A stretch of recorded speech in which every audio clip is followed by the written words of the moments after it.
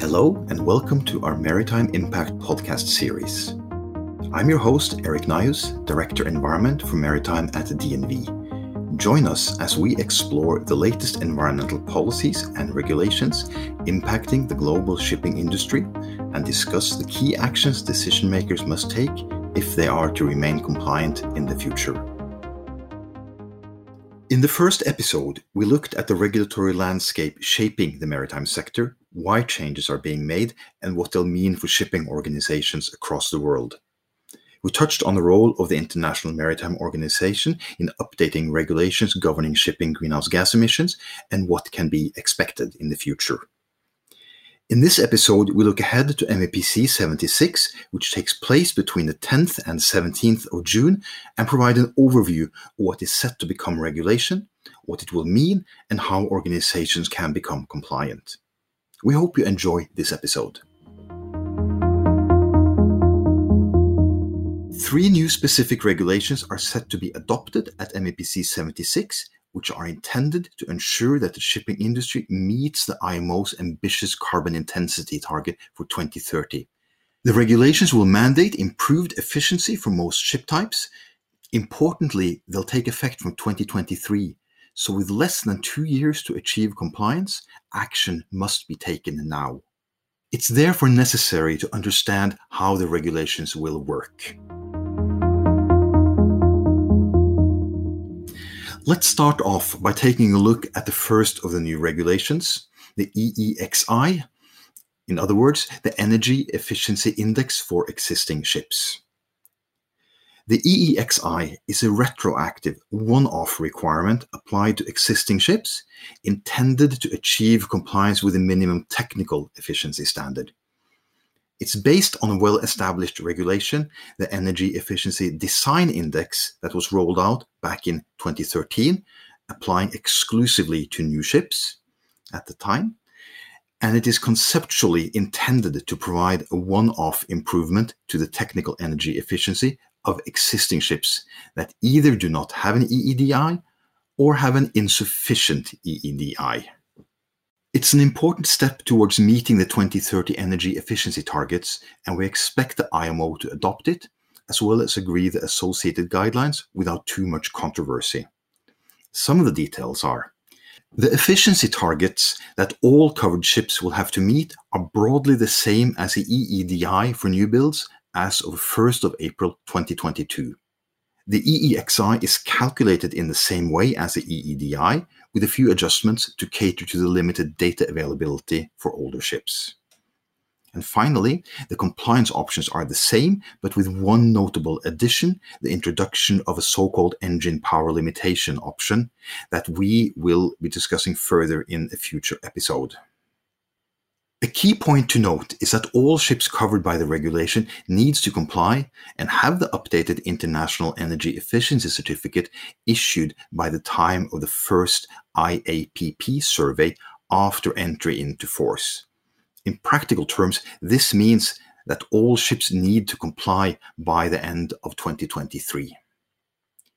We urge all ship owners to start crunching the numbers for their own fleet as soon as possible to figure out the compliance status.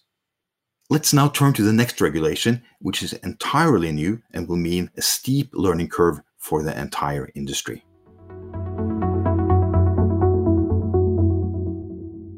This new regulation, the Carbon Intensity Indicator, or CII, will make it a requirement to achieve annual compliance with the carbon intensity standard, where the target tightens year on year.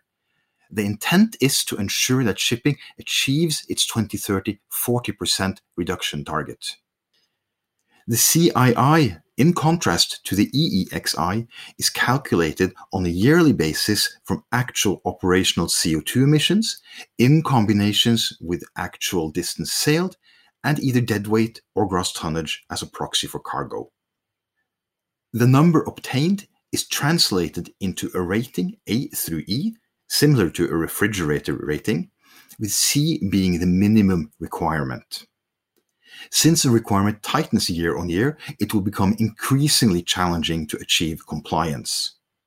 Non-compliance does not mean you lose your certificate, but it does mean you need to prepare a plan showing how you will become compliant again.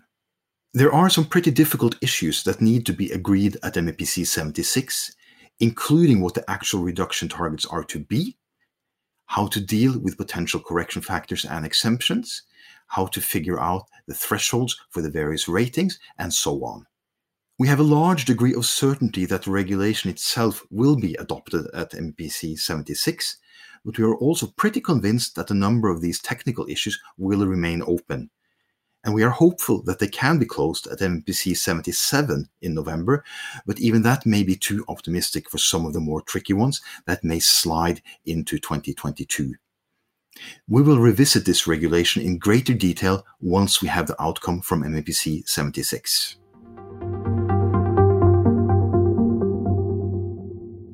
Let's return to a piece of existing regulation, but one which will be updated at MEPC 76, in this case in order to support the carbon intensity indicator regulation that I just discussed. Ship Energy Efficiency Management Plans, or SEMPs, are currently only partially subject to approval. From 1st of January 2023, these requirements will tighten and will be mandatory for all ships above 400 gross tons to carry one on board that has been subject to review. Importantly, and additionally, for all ships above 5,000 gross tons, the SEMP is to include details on the calculation of the CII, what it is expected to be for the next 3 years, and an implementation plan on how to actually achieve the CII targets.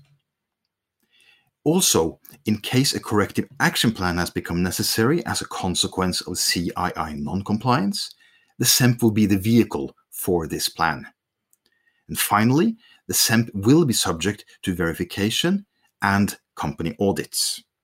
Guidelines addressing the practicalities of these requirements are unfortunately not yet complete, but it is expected that the work will carry on and hopefully be finalized in time for approval at MEPC 77 in November. We'll also address this regulation in more detail in a podcast after MEPC 76 has taken place.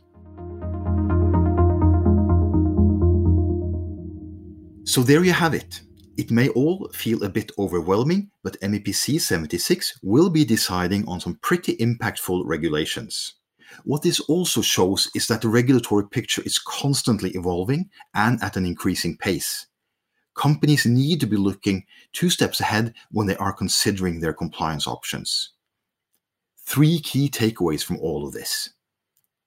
First, keep abreast of regulatory developments. Don't ignore the early warning signs. Secondly, figure out what incoming regulations mean in practice for you and your ships. And third, plan for compliance and plan early. Of course, DNV stands ready to assist and support with all of these. We'll take a break for a week or 2 with this podcast while we assess what is decided at MEPC 76. We'll return in the following weeks to provide more detail on each of these 3 pieces of regulation. If you enjoyed the episode, please don't forget to give us a rating or a review, or visit dnv.com/decarbonization for more information. Thank you.